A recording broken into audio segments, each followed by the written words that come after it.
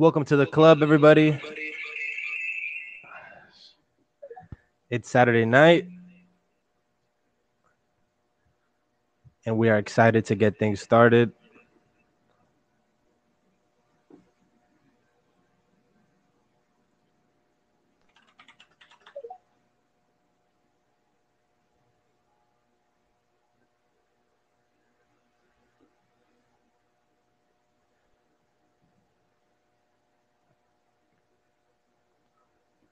All right.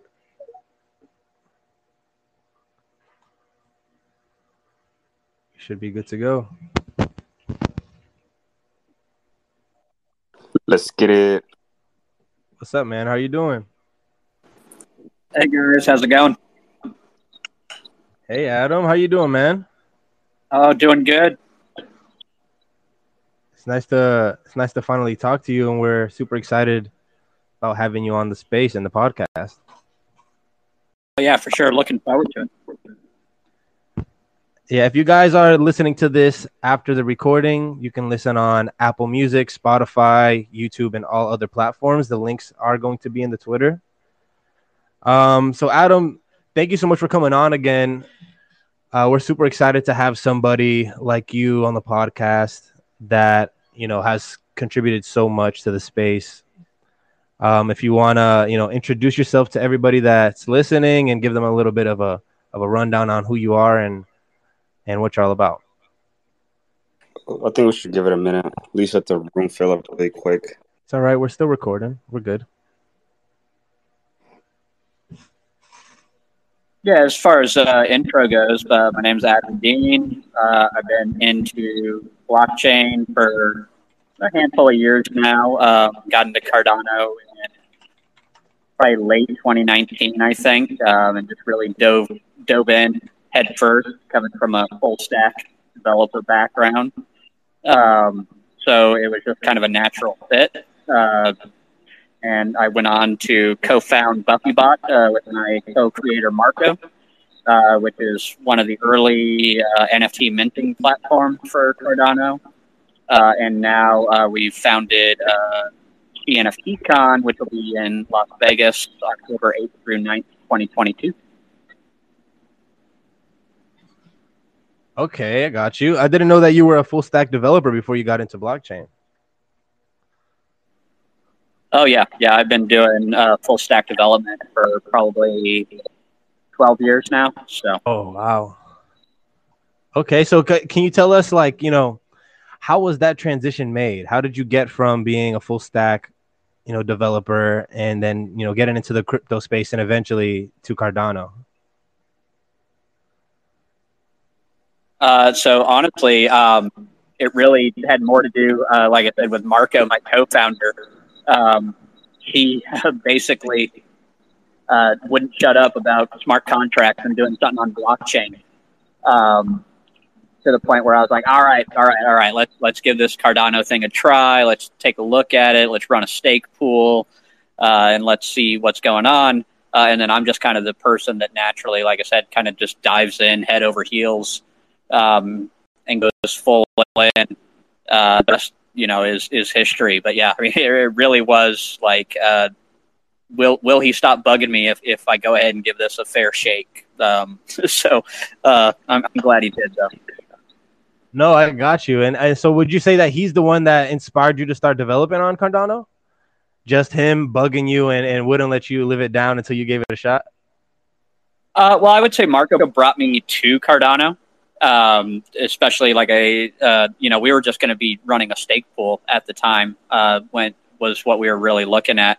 But really the community that I found here that already existed during the ITN days, of people helping each other, and then seeing a need where there was some tools and information that just wasn't widely available, and then having that programming tool set already in my arsenal was like, okay, well, here's how I can give back to all the people that have helped me set up this stake pool and stuff like that. Is I can create a tool that's hopefully useful for them. And that's kind of what really kickstarted it into let's really dive into how do we develop on the blockchain and for the blockchain.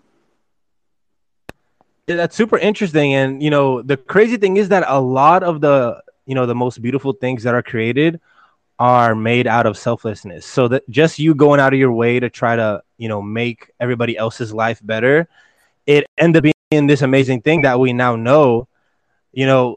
It's just crazy how much like just one little good thing or one little good thought can have such, a big ripple effect. Oh yeah, for sure. And I had been benefiting and using open source software, and had always loved the idea, but never really had an opportunity to contribute until I came to Cardano and go like, hey, I can just make something cool and give it away for free to help other people. So that was really really neat to be a part of that. Were you always playing around with computers and stuff growing up, or how did you like figure out that you got a passion for developing itself? As much as I was able to. I actually grew up pretty poor.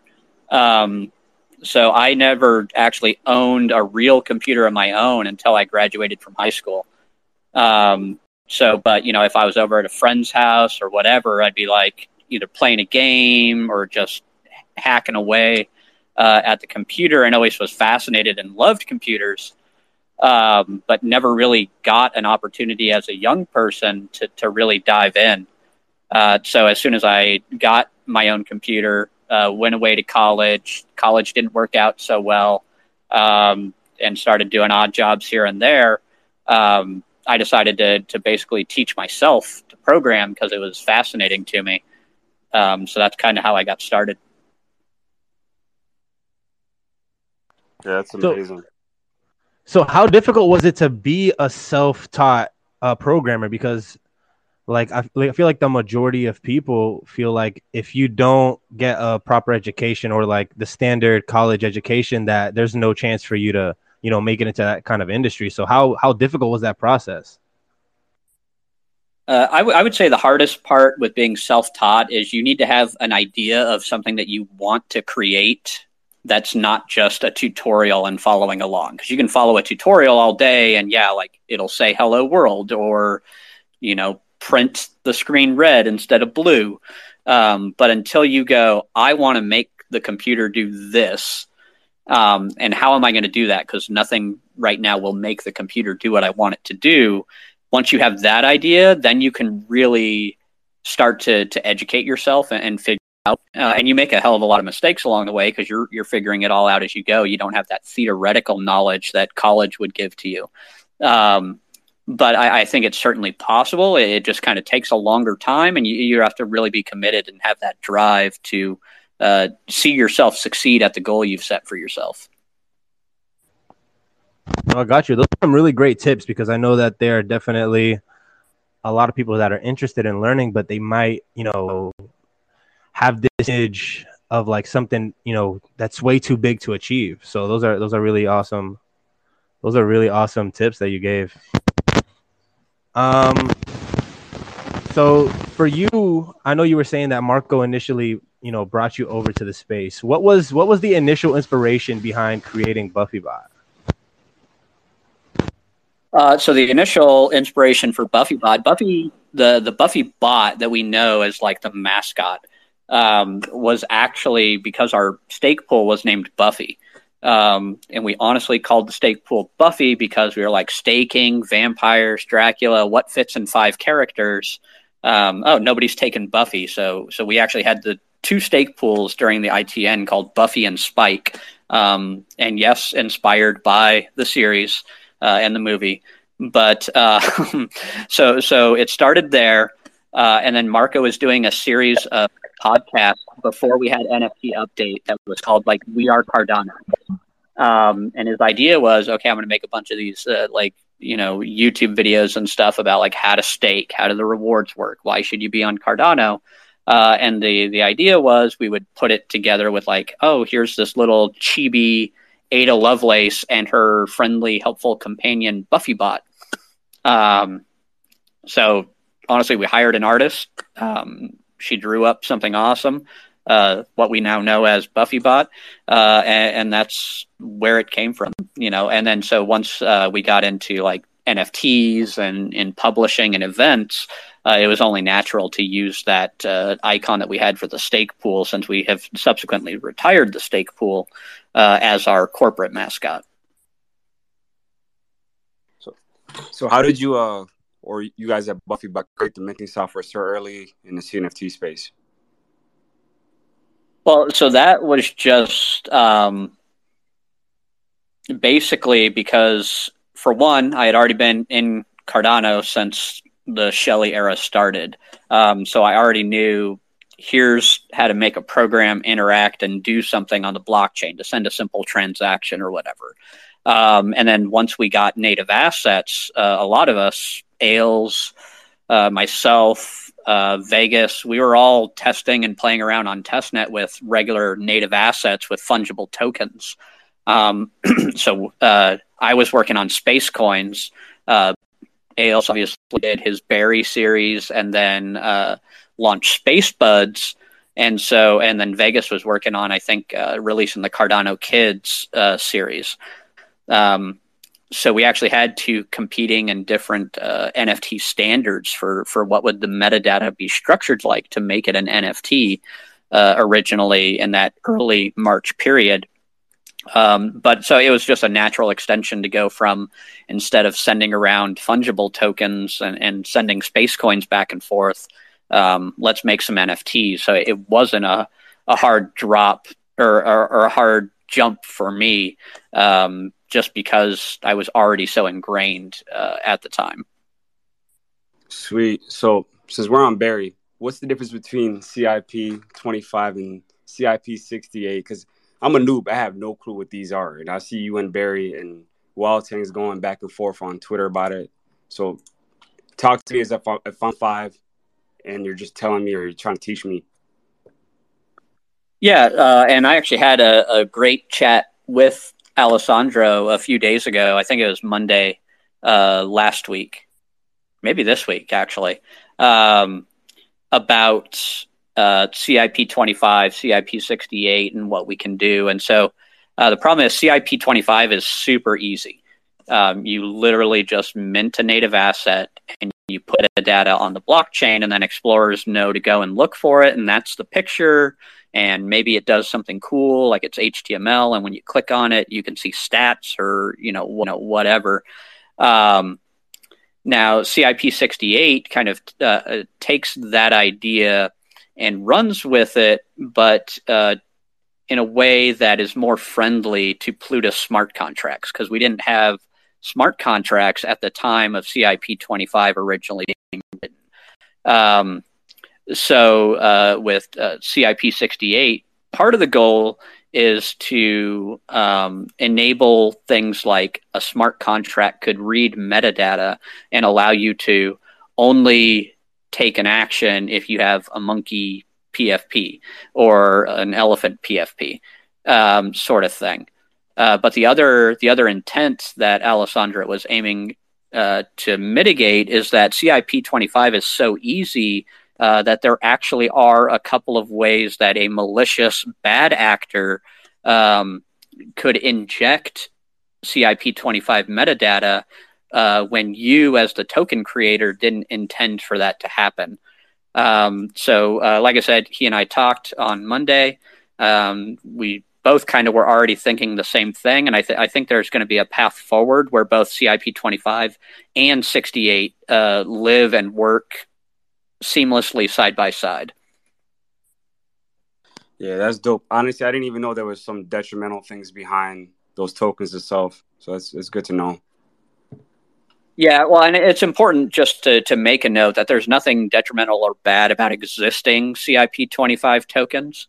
The malicious possible use case is if you have a smart contract that's generating new tokens, and the malicious actor can guess what the token name is going to be, and he goes and creates his own transaction to interact with your smart contract.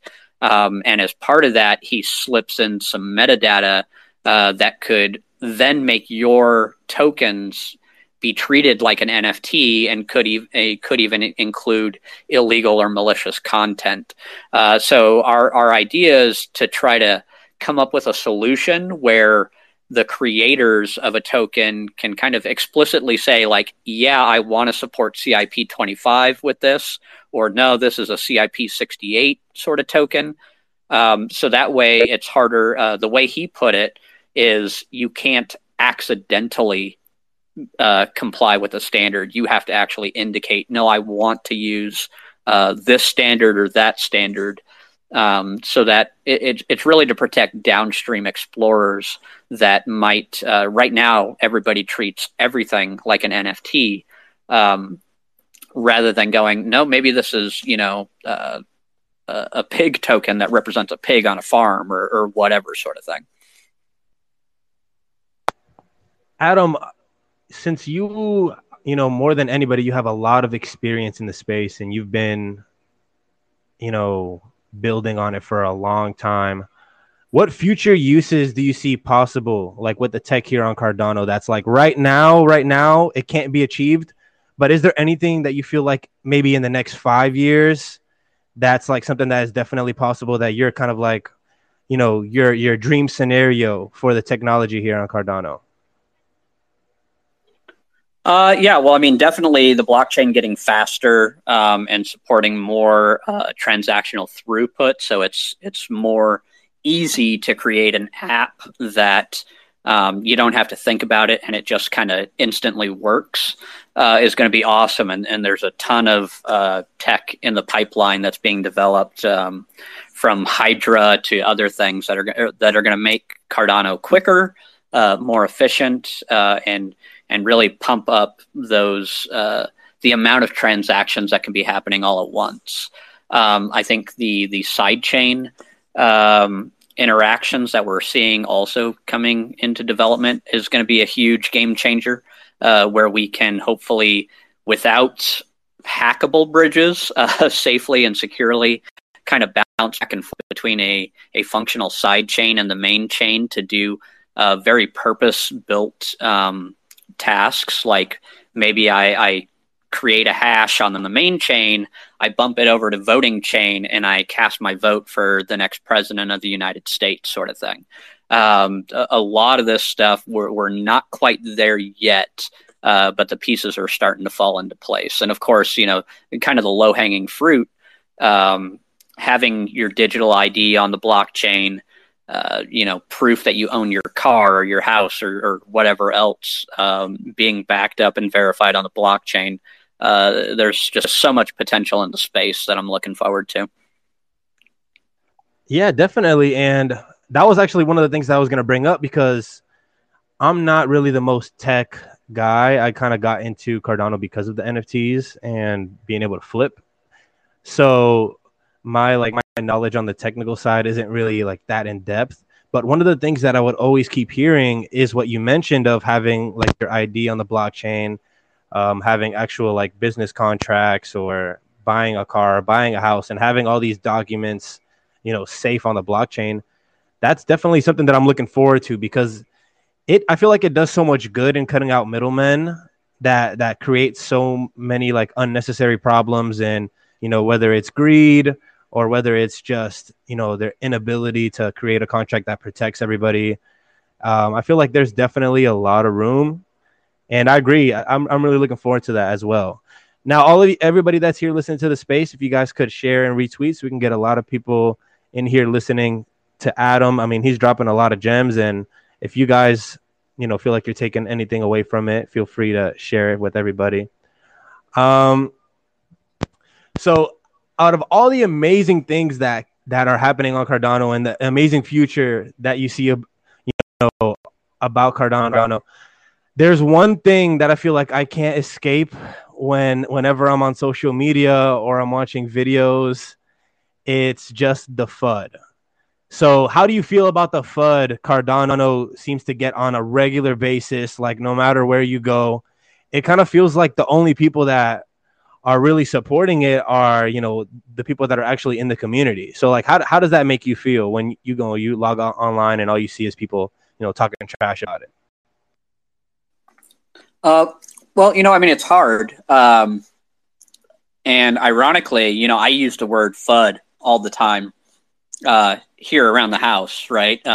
My wife was like, what's FUD even mean? And I was like, I don't know. It's just something people say when people are talking smack online. But if you look it up, there's an actual definition. FUD is a type of propaganda to create fear, uncertainty, and doubt. That's where it comes from. And the only reason you need that kind of propaganda is because you're scared of something. And so really what I've been trying to do lately, seeing just blatant misinformation or false information being spread around, is try to reach out to people, because I mean, they might be misinformed and just parroting back what they heard a talking head say. And so I think we can combat it by remaining civil and presenting our arguments. It is really, if we devolve to just calling names right back to people, nobody wins, everybody loses, and it's just a vicious cycle that we get into. So I don't like it, but I think there's a legit and probably warranted fear by people that invested in other technologies, that they see that there's an actual strong competitor emerging on the market. And so I think, if anything, we're going to see the amount of FUD intensify as time goes on. Okay, so like when a person like Mark Cuban goes on a record to say Cardano is basically worthless and Doge has more applications, how do you not fight back? Or do we just turn the other cheek and just let it go, or what? Yeah, I mean, we turned the other cheek. I very, very publicly had a Twitter thread with Mark going where, I presented him my arguments for Cardano, and he asked a lot of really good questions, from his perspective, from his, big time VC investor perspective about, hey, why do I need to drop everything and buy Cardano today? And to be honest, we couldn't answer a lot of those questions because we're not quite ready yet. So I thought a lot of his criticism was valid, but then Mr. Telecom's Mickey from World Mobile really just knocked the ball out of the park when he started talking about World Mobile and what they're doing utilizing the Cardano blockchain, and actually got Mark Cuban, of all people, to take time out of his day and do a little Google research on what they're doing. But we did that again with this kind of modern Web3 civil disobedience. We didn't sink to their level. We kept it high, we kept it clean, and we just presented the facts in the face of the FUD. And I think that was important. And I think it was really good in that everybody else watching from the sidelines that wasn't participating was seeing that it is possible to have a civil disagreement and have different ideas without name calling and without toxicity. So that's really, I think, the most important part, especially when people use things like the overzealous or overeagerness of the Cardano community to come and really, get upset and get fired up. If you get fired up and then get toxic, people can use that as in part of their next FUD campaign. If you get fired up and just come at them with facts that they can't argue or dispute, they could say, well, I still don't like it. That's about the worst they can say. So if we can present that front of, hey, we're cool, calm, and collected, we're research-based, we're here for the science and the tech of the blockchain revolution, and we think Cardano is the best way, we can catch more flies with honey. No, I definitely understand. I understand your viewpoint, and you definitely catch more flies with honey. So I feel like the main thing that you keep seeing is like, even though we have such, good technology and things that, you could point to and say, hey, you're wrong because of this, or this, it seems like it just doesn't really matter to most people. So like you get the outlier like Mark Cuban, where he's like, okay, let me take time out of my day to actually research everything that's going on and being able to, formulate an opinion based on, both sides of the story. How do we tackle the 99% of people that won't bother to do that? Because I mean, at least me personally, I feel like eventually we're going to get to a point where all of the chains are connected in some sort of way. So for us to make those bridges, what do you feel like, needs to happen between the communities? And I mean, even though, I know a lot of the creators of these technologies, they're not always on the best of terms. So like, what do you feel like has to happen for us to get that, that collaboration going to take our technology to the next level? Because I really don't think that, doing it divided is going to get to the scale where we need to get. Yeah, absolutely. Like all of us independently competing with each other and trying to tear each other down as different blockchain projects is bad for the overall adoption of blockchain, right? We all want Cardano to win because we are invested into Cardano. But we need blockchain and cryptocurrency to win first. We have to realize that there are larger and more important enemies outside the gates that want us to tear each other apart and tear each other down. So it's absolutely critical to build these bridges, build these communities together.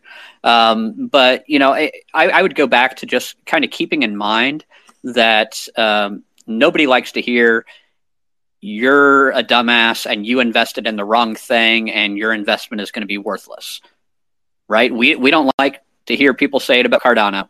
But if we turn around and say it about their blockchain, they're not going to like it. And again, we can't be constructive, right? Let's compare notes. Why is yours better than ours? Let's talk about it. Okay, let me tell you why mine's better than yours. Having those discussions, and again, the important part is doing it publicly, right?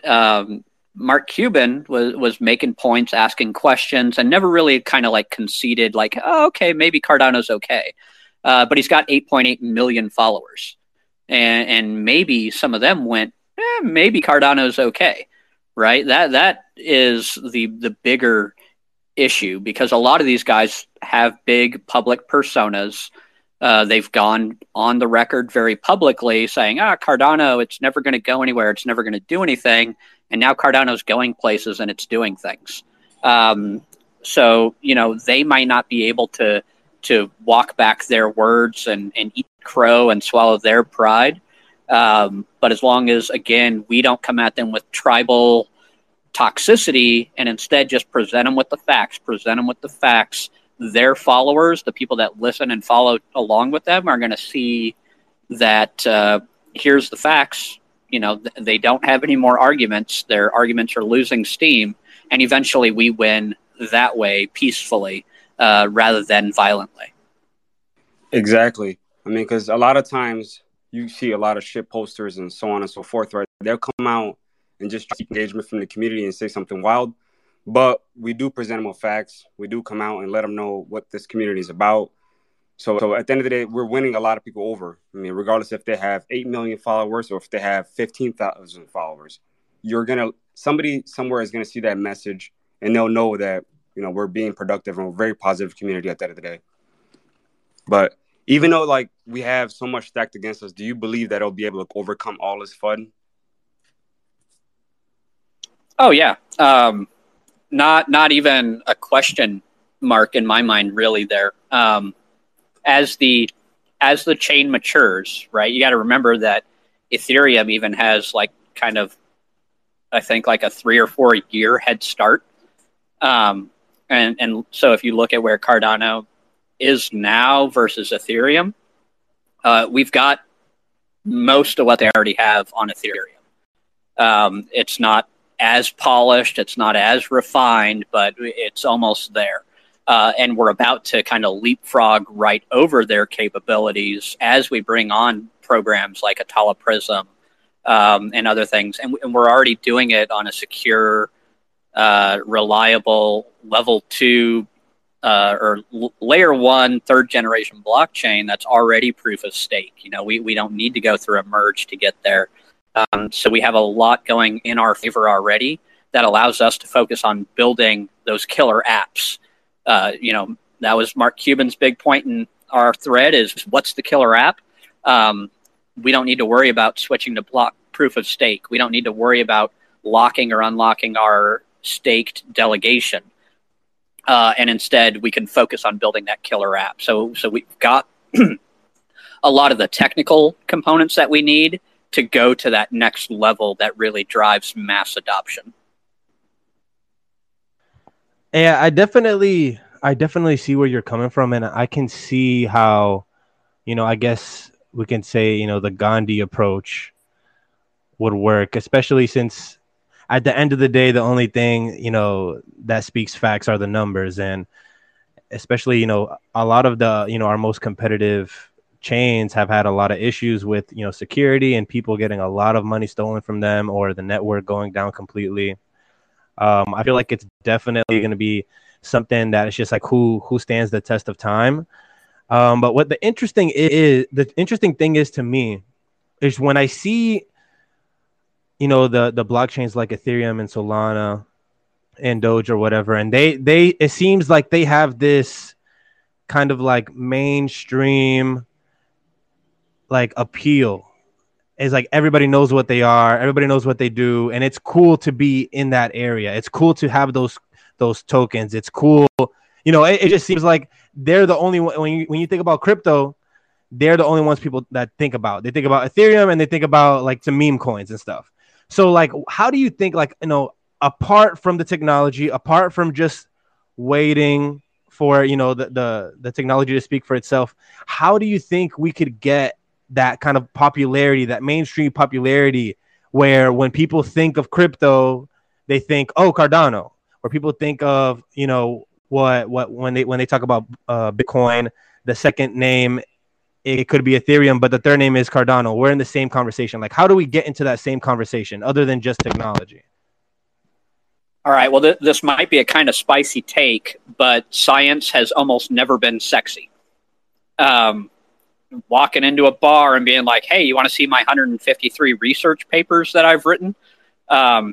Nobody's impressed. And we've got a logo that kind of looks like a Christmas ornament. So definitely we could use some branding and marketing hype to make Cardano sexier to the average user. The fundamentals of the technology being based on those 153 research papers is phenomenal. But at some point, you got to get the marketing team really kicked into high gear and doing their job. Definitely. That's a great point. And research papers aren't sexy. So I think you definitely got a point there. But we're about halfway through the podcast, and I want to open up the floor to anybody in the audience that has any questions. Go ahead and raise your hand, and we'll bring you up if you have any questions for the great Adam Dean or any of us. If you don't have any questions, we'll go ahead and continue, but I'll give you guys 20, 30 seconds to raise your hand. Adam, so far, I hope that you're having a good time. I hope that, we're giving you a stimulating conversation. And thank you again for being our second ever guest star on our podcast. We really appreciate it. Oh, yeah. No, I'm loving it. Having a great time. All right. Well, it looks like there's nobody that has their hands raised, and that's fine. If you guys are just down to listen, that's cool. No problem. So other than what we talked about with Cardano in the future and the foot that we seem to get, what are some of the things that you're most, excited about? Oh, do we got somebody? All right, we got a question. Let's hold that thought. You brought him up. Let's make sure we got him. Hey, Club, can you guys hear me? All right. Yeah, go ahead. Thank you for coming up. Hey, Adam, longtime fan. Just curious about what you think about the future of voting on Cardano, and is there any apps and plays going on in the near future that you're looking to contribute to or they're using from you?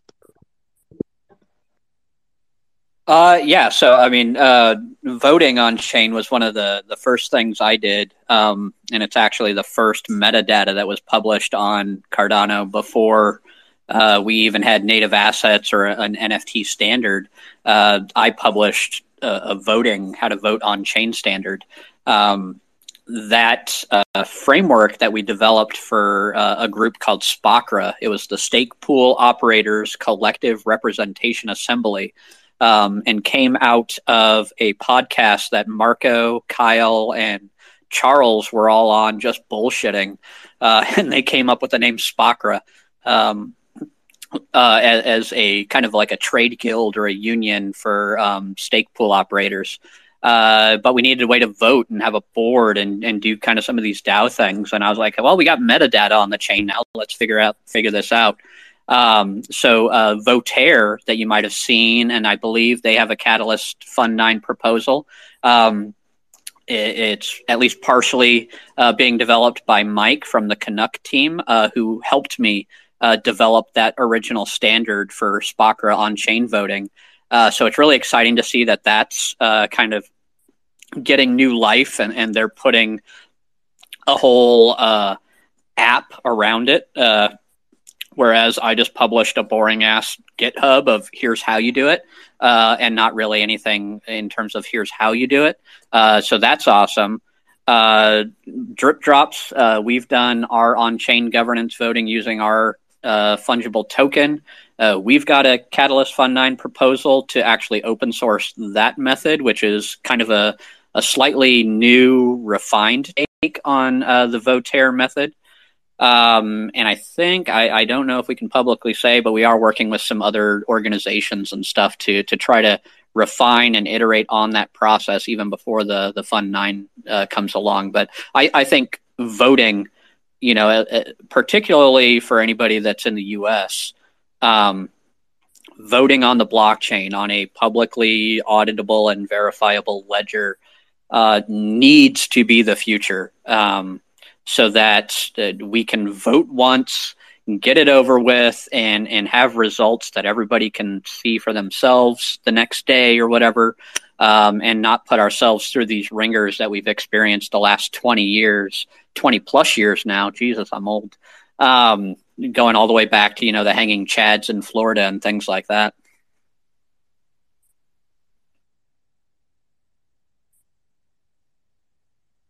Yeah, so Adam, also earlier this week, I seen how Blake was talking about pushing the narrative that Cardano is the most democratic blockchain. And he was also suggesting doing on-chain voting for not only like the stuff that we have here, but going beyond that and doing decentralized IDs, stake pools, and so more like what you said with Voltaire as well. What do you think about like having huge elections on the chain itself? I think, again, that's going to be the thing where people are using Cardano and they don't even know it, right? It's still not going to be sexy. It's going to be functional, highly functional working technology that runs in the background. But I mean, how many of us can go and like describe what the TCP/IP protocol is and how it enables us to be talking on this Twitter space right now? We don't, and maybe that's Cardano's product market fit. It's not a browser. It's not the browser wars between Chrome and Firefox and Internet Explorer and Netscape. Cardano's TCP/IP for the future, and people are going to build cool, sexy shit on top of what it enables. So yeah, I mean, I don't want to call us the most democratic blockchain right now. I mean, we vote for the Catalyst Treasury Fund, but I believe several other blockchains have similar organizations attached to them. And we've done a lot of voting, and obviously a lot of us are very passionate about voting. But that does remind me, one that I've mentioned is Summon by ADAO, and the platform that they're building for decentralized organizations to vote on chain as well via smart contract and ownership of the DAO tokens. So there's just so many cool things in terms of governance coming in the very near future that it's really exciting. Sweet. Driving, did you have a question? Well, I just really want to thank you guys for hosting this, and thank Adam for all the contributions he's making to that. And I was gonna maybe have a follow-up with maybe there seems to be a new metadata standard for cross-chain interoperability, and maybe with this pipelining to script with maybe an identifier. Is there any comments or direction or tests you might be looking for for the community in the future? It's a cross-chain standard. That's news to me, so I would have to do some more research before I could comment on that one. But it sounds interesting. I mean, our CIP 25 by Alessandro, the reason we use 721 in the metadata is because it kind of initially very closely replicated the Ethereum ERC 721 tokens, which are NFTs on Ethereum. So that's part of the simplicity that I love about it. Like giving somebody like OpenSea a very familiar standard that they've already seen. They know what this is. They don't need to reinvent the wheel and figure it all out again. Is ultimately critical for cross-chain interoperability. So, and again, why we need to talk and build bridges with our fellow blockchains, because everybody likes to say, "Oh, the future is multi-chain," but if we refuse to talk and work together, like we're never going to get there. So let's talk and start finding some common ground. Yeah. And I think to just follow up on what they're trying to add there, I think was to identify what coding language the metadata might be working on the best ways. But that's all I have for you, Adam. Thank you so much. Yeah, for sure. Thank you for coming up and asking a question. Appreciate you, brother. Thank you for coming up, driving. I really appreciate you coming up. And if anybody else has any questions, you can raise your hand.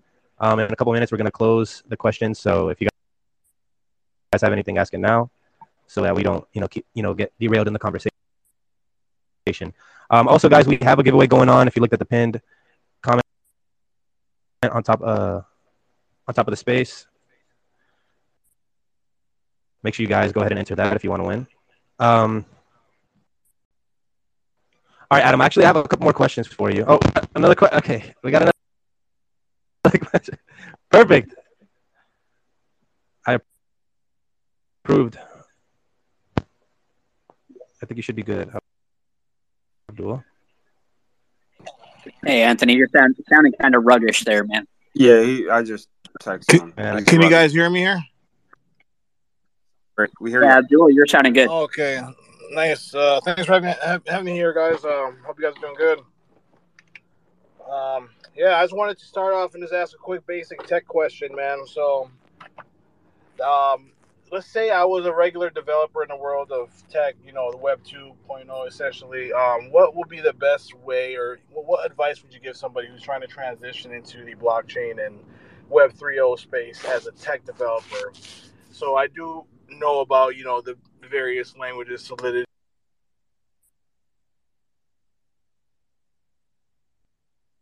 You kind of rugged there, Abdul. Hear me? Yep, hear you. Yeah, well, I'll make it quick. So what would you suggest for somebody who's looking to get into the tech side of Web 3.0, and what skills, apart from the programming languages, should they work on to kind of get a role into that field there? Thanks in advance. Yeah, for sure. So that is something that I've told a ton of people about it. I like to mention it when I'm in spaces. Web 3.0 needs Web 2.0. None of this shit works without a cool website to back it up. So smart contracts, writing the actual on-chain code is only one very, very small part of what makes Web 3 right now. We're not nearly at a complete decentralized future. So the big thing would be creating and opening interfaces that people could use. They could deploy themselves to interface with the blockchain to execute a smart contract. And there's a ton of good resources out there. Things like the Lucid library, also again by Alessandro, of Spacebuds and Barry, that makes it super easy to interact with smart contracts using Node.js. So there's a ton of overlap, and there's a ton of room for traditional Web 2.0 roles. I think I actually saw a Twitter thread earlier today or yesterday about how so many people's website for their project is just hot garbage, because so many Web 3.0 quote unquote projects kind of live and breathe on Twitter, Discord, and then just put up a Squarespace website. There's definitely tons of room for improvement, and a lot of people need that help, whether or not they realize it. So I would say try to get in with a project that maybe could use the skills you already have from Web 2 while you're working on let's see where we can connect a light wallet. Let's see where we can submit a transaction, or how I can write a better back-end server stack that can actually, use its own node rather than relying on a third-party service. There's tons of room to leverage your traditional Web 2 skills into the blockchain. And I mentioned it early in the space before everybody joined us, but I actually started as a full stack developer and had been doing full stack development for the past 12 years before really diving into Cardano and going blockchain mostly full time. Thanks a lot for that, man. That was really descriptive and detailed. Appreciate that effort there. So just a quick follow up to that. So you're basically saying bring your value as a Web 2.0 developer, whatever skills you have, get in the door of a Web 3.0 environment / company, and then learn whatever you need from the Web 3.0 space to develop, work on those skills. Is that kind of what you're leading on with that guest there? That's kind of what I took from it. Just bring value in and take the value as you can where it fits in. Yeah, 100%. Because like I said, you still need, we have this idea of Web 3.0, but what is your crypto wallet except for a browser extension running in your browser, right? So when you're writing dApps, quote unquote, to work with that crypto wallet, all you're doing is it's a website that's interacting with a known and trusted extension to the browser. Right. But I mean, so we're still doing Vue and React and plain HTML and CSS and all of these things. So if you're anywhere in the Web 2.0 stack, you have a place in Web 3.0 already. Whether or not projects are willing to admit that they need help in those areas might be a separate topic of conversation. But people absolutely are going to need those skills to transition over. So kind of becoming familiar, I would say, with okay, how do I interact with MetaMask or Eternal or Nami or whatever, and kind of having those in your pocket is great, because then, we're all here for the revolution, and we're hoping and knowing that all those old legacy systems running on Web 2.0 are going to want to go 3.0 eventually. So just adding to your tool set as you can. And in the meantime, get involved in the space, help out projects that could just benefit from some Web 2.0 help. And before you know it, you'll be Web 3.0 full time. Copy that. Appreciate that, Adam. And I know I've been taking a lot of space here, so I just had a quick overall last question here. So would you identify as working in Web 3.0 as basically a better version? Obviously, it's a better version. So blockchains are databases, and smart contracts are just automated programming, language that acts on whatever you need it to. So would you just say these are just better, just to become a better Web 3.0, programmer and all these different skills? Would it be smarter for me to just become an even better Web 2.0 to just further solidify and then go ahead and become a better programmer, or does that not really be needed as a prerequisite to become a good, quote unquote Web 3 developer, programmer, whatever you want to be? Well, and again, I would go back to the smart contract dev is just one piece of the stack, right? The guy writing on-chain code is one piece of the stack. You still need the app to interface with it. You still need marketing. You still need a database potentially in the background that's doing off-chain logic. So realistically, when we think Web3, we have a tendency to say, well, it's all got to live on the chain. But I think we're still a few years out at the very least before we really see something that can fully live and execute solely on the blockchain with no training wheels from the outside Web 2.0 space.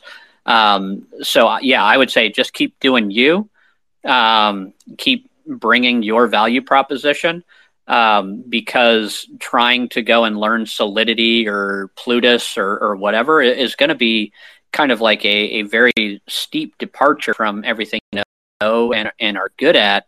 So if you're not looking for a 100% job shift, just stick to what you know and what you're good at, because Web 2.0 isn't going anywhere in the near future, but every Web 3.0 project can benefit from your help.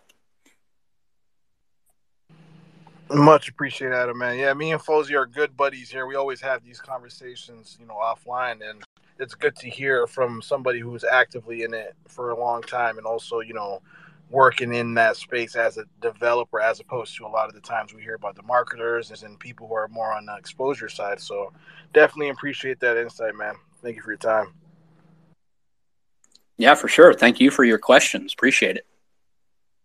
Thank you, Abdul, and thank you everybody for coming up that had a question. I moved over here to this account. I hope that I'm sounding a little better. Adam, give me your review. Am I sounding a bit better? Much better. Hey, perfect. Sorry for rugging out. But those were some really, really awesome tips, and I know I've come to you in the past looking, for some help. I'm trying to get into the Web3 space, and what I came to understand is kind of like what you were saying, like, if you want to be a part of this space, it's better to stick with your strengths and figure out how your strengths can apply to whichever opportunity you want to get for yourself, whether it's working for a project or creating, some type of company or something you want to do.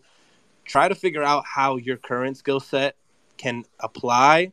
And that's definitely, the way to go, because I'm actually now working at Playerman, and I'm the director of community development over there. And, for the past 10 years, I've been making YouTube videos and been online and have a really solid experience on, developing online communities. So that kind of clicked for me, where I'm just like, if this is what I know how to do and I have years and years of experience, let me figure out how I can apply it to an awesome project like Playerman and then making me a perfect fit for the opportunity. But yeah, so apart from that, Adam, we talked about how you see Cardano, performing in the future and everything of that sort. But let's get a little bit more into the present moment. What are the things that you most, are excited about in the present about Cardano, and most importantly, the present about BuffyBot, because I know that we have CNFTCon coming up, and you guys have really taken, the lead in developing, these community events for the community. And are really putting us on your shoulders. So like, what are you most excited about in that realm?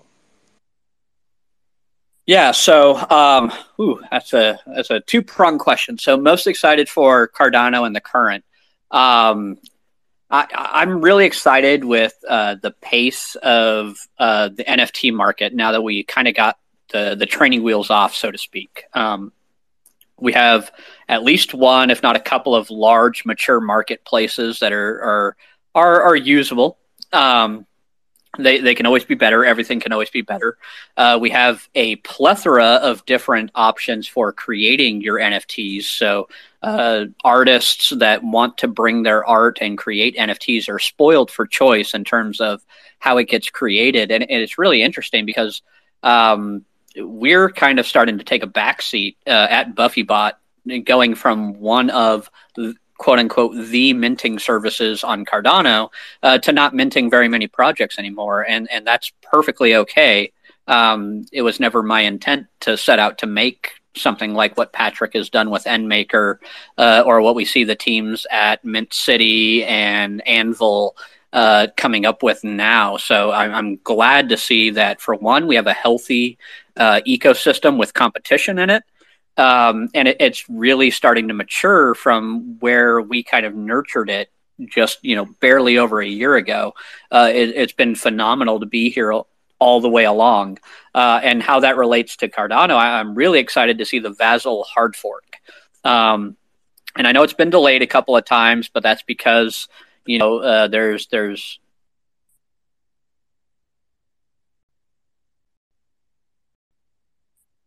Did Adam rug? I think Adam rugged. Well, Adam is done rugging, guys. We have a giveaway going on at the top pinned. This is a commercial break, okay? We have a giveaway happening. So if you guys want to enter the giveaway, make sure you guys go ahead and do that while we get him back up. Okay, he's asking to come up. We should be good. Let's let him connect again. Adam, you good? I just completely rugged. I don't know what happened. Like, Twitter was just like, oh, here's some news now for you. So Yeah, I think it's because you were talking trash about me, so that's what you get. yeah, probably. So yeah, so I'm excited for like the Vasil hard fork, and the bandwidth improvements that's going to bring with it. To everybody can rewrite their smart contracts to be a lot quicker, lower fees. We're going to see a ton of improvements that direction. And of course, what I'm most excited about with BuffyBot is kind of transitioning to now this role as community, I don't know, thought leaders or event leaders. Marco and I, had always talked about like, hey, let's do a con. And hey, I realize that sounds horrible, but a Comic-Con style event. Because we both have a lot of experience in previous work, working with and for and attending Comic-Con style events. So it was kind of a no-brainer that a market that's all about collectibles and various different new and emerging protocols could stand to benefit from a trade show. So we're trying to do that with CNFTCon, as a kind of community first celebration of everything that's happened over the last year and a half. That's very forward thinking as well. Like, I remember last year, like, it's been nearly a year now, but when Mark was first talking about on his YouTube video about CNFTCon, and the idea that he also said Comic-Con. It was like he was tired about he didn't like how he had to wait to get into the Comic-Con itself, also not being able to purchase tickets or not having first access or getting that collectibles itself every year. So definitely love it. Looking forward to it. And I know this is it's just the beginning. This is the first year that we're going to be in person. Yeah, I mean, we all got rugged by COVID, right, for the last couple of years. So it's going to be super exciting. We did the online only version last year, and it's going to be super cool to finally get to meet so many different people that have been active and engaged members of this space for the past year and a half in person. Because when you really get to meet somebody face to face and shake their hand or give them a hug, it's so different to actually have that human connection. They're not just a profile pic on the other side of the internet anymore. They're a human. They're a person just like you. And it really helps to kind of understand them, to quash a hell of a lot of beef. Doesn't matter so much when it's another person that's across from you. And it really builds that sense of kinship that you already had with, the friends you made along the way, as we like to say in the NFT space. Definitely. And, I was super excited and I'm happy that you guys are taking, the initiative to set up events like this. But I want to ask, are there any sneak peeks or are there any, inside info that you could, let us in on just for the crowd here? Today we got a heck of a lot further on finalizing our Friday night kickoff plans, but still nothing I can really, no major alpha that I can leak there yet. I'm actively working on quotes for a giant inflatable Buffy that may or may not be hanging from the ceiling. So that's probably the best sneak peek I can give you right now. No, thank you. I really appreciate it. I'm unfortunately not going to be able to go, but I can't wait to see all the pictures and the videos, and I know that everybody's going to have a great time. And there's definitely going to be a lot of memes made. So I can't wait to see who's going to get made fun of and who's going to become a GIF in the Discord chat. But yeah, so I'm sure that's going to be me and Patrick trying to do sumo suit wrestling. That's definitely going to be a GIF at some point. So, oh, you guys are doing that? I didn't know. oh yeah, Battle of the Devs. If that was not confirmed before, it's definitely going to happen. So we're probably going to talk about that for 3 months. I'm just saying. That's going to be the fuel that rides us through to the next bull market. Is laughing at us goofy ass programmers trying to sumo suit wrestle each other. Yeah, I'm excited for that, man. I can't wait to see it. Adam, now that we're nearing the end of the podcast, and again, thank you so much for coming, and thank you everybody else that came in. While we we're talking and everything. If you missed any part of the podcast, we are going to be on all platforms. We're on YouTube, Apple Podcasts, Spotify, iHeartRadio, you name it, we're on it. So if you guys missed any part of this and you want to listen to the entire thing, we have our links on the Club Real Twitter account, so you guys can go ahead and do that. Before we head out, we're going to go ahead and pick the winner of the giveaway. Thank you guys so much for anybody that entered the giveaway. It looks like we have a question. Unfortunately, we're not taking any other questions unless you're down for one more question, but we're going to have to end it up, pretty soon here. Yeah, no, we can do one more. All right. Okay. You got Adam's blessing, but this is the last one. It gives you guys an extra chance to enter right before we pick. But go ahead, Gorma. Yeah, just wanted to ask Adam.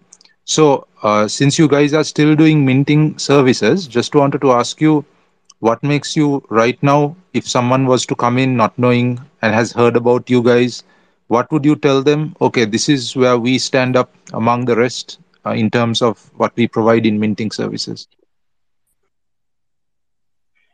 Honestly, at this point, I would say just experience and trust in the community is probably our two biggest selling points. Because there's plenty of people that do a phenomenal job, and there's people doing newer kind of edgy, groundbreaking stuff like Anvil and Dirtbirds doing their multi-segmenting, and NFT Maker even has that now. Where I've been so busy with the planning that I haven't been able to keep up as much on the minting tech and the newest, greatest thing. But when people see BuffyBot, they do get a sense of reassurance knowing that they're in good hands, and just experience, in terms of I try not to drop a shit project. So if your art's not good, I'm going to call you on it. If you're kind of going sideways with your whitelist options or whatever, we've been around the block since the beginning, and can provide some of that level of advice and guidance that maybe not everybody else has walked a mile in our shoes yet. And just to be like the critical question, like how do you all charge for the minting service? Is it like per asset, per item that is minted, or how does it work for you? For us on BuffyBot, normally we charge a percentage to partner with a project that we're going to drop, because it's a lot more than just a software stack. So depending on the level of interaction and involvement that we have, the price changes and is negotiable. It's a percentage based on what sells. So essentially, there's zero risk or zero upfront cost to anybody to get involved that way. All right, thank you.